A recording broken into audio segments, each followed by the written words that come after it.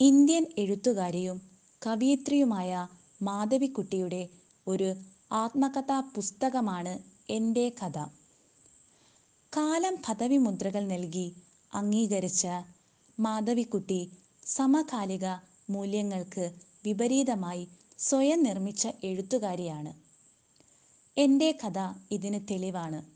വായനക്കാരും വിമർശകരും ചേർന്ന് വിമർശനങ്ങൾ കൊണ്ട് ഈ പുസ്തകത്തെ ഉയർത്തി.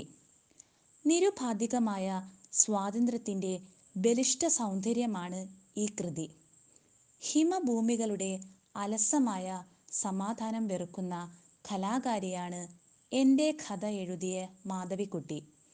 എഴുതുമ്പോൾ അവർക്ക് ഭയത്തിൻ്റെ അർത്ഥം അറിഞ്ഞുകൂടാ.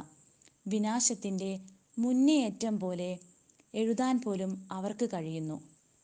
മാധവിക്കുട്ടി തൻ്റെ രഹസ്യങ്ങൾ മറയ്ക്കുന്നില്ല. പഴയ സദാചാരത്തിൻ്റെ നിയമങ്ങൾ പിന്തുടരുന്നുമില്ല. പച്ചയായ ജീവിതം വായനക്കാർക്ക് മുമ്പിൽ തുറന്നു കാട്ടുന്നുമുണ്ട്. ഒരു നോവലിൻ്റെ രൂപത്തിൽ എഴുതിയ ഈ ആത്മകഥയിൽ ബാല്യവും കുട്ടിക്കാലവും എല്ലാ യുവത്വവും മധ്യകാലവും ഉദ്ധരിക്കുന്നുണ്ട്. ജീവിതത്തിനും സ്വപ്നത്തിനും ഇടയിലേക്ക് ഒരു നൂൽപ്പാലം പണിത് അതിലൂടെ വായനക്കാരെ കൊണ്ടുപോവുകയാണ് മാധവിക്കുട്ടി. സ്ത്രീ അനുഭവങ്ങളുടെ വ്യത്യസ്തമായ കാഴ്ചപ്പാടും പ്രണയത്തിൻ്റെയും ജീവിതത്തിൻ്റെയും സവിശേഷ തലങ്ങളും ഉൾക്കൊള്ളിച്ചിട്ടുമുണ്ട്. സ്നേഹത്തിനു വേണ്ടി കാംക്ഷിക്കുന്ന ഒരു ജീവനെ ഈ കഥയിൽ ഉടനീളം നമുക്ക് കാണാം. ഇന്ത്യയിൽ മറ്റൊരു എഴുത്തുകാരിയും ഇങ്ങനെയൊരു സംഭാവന ആത്മകഥാരൂപത്തിൽ സാഹിത്യത്തിന് നൽകിയിട്ടില്ല.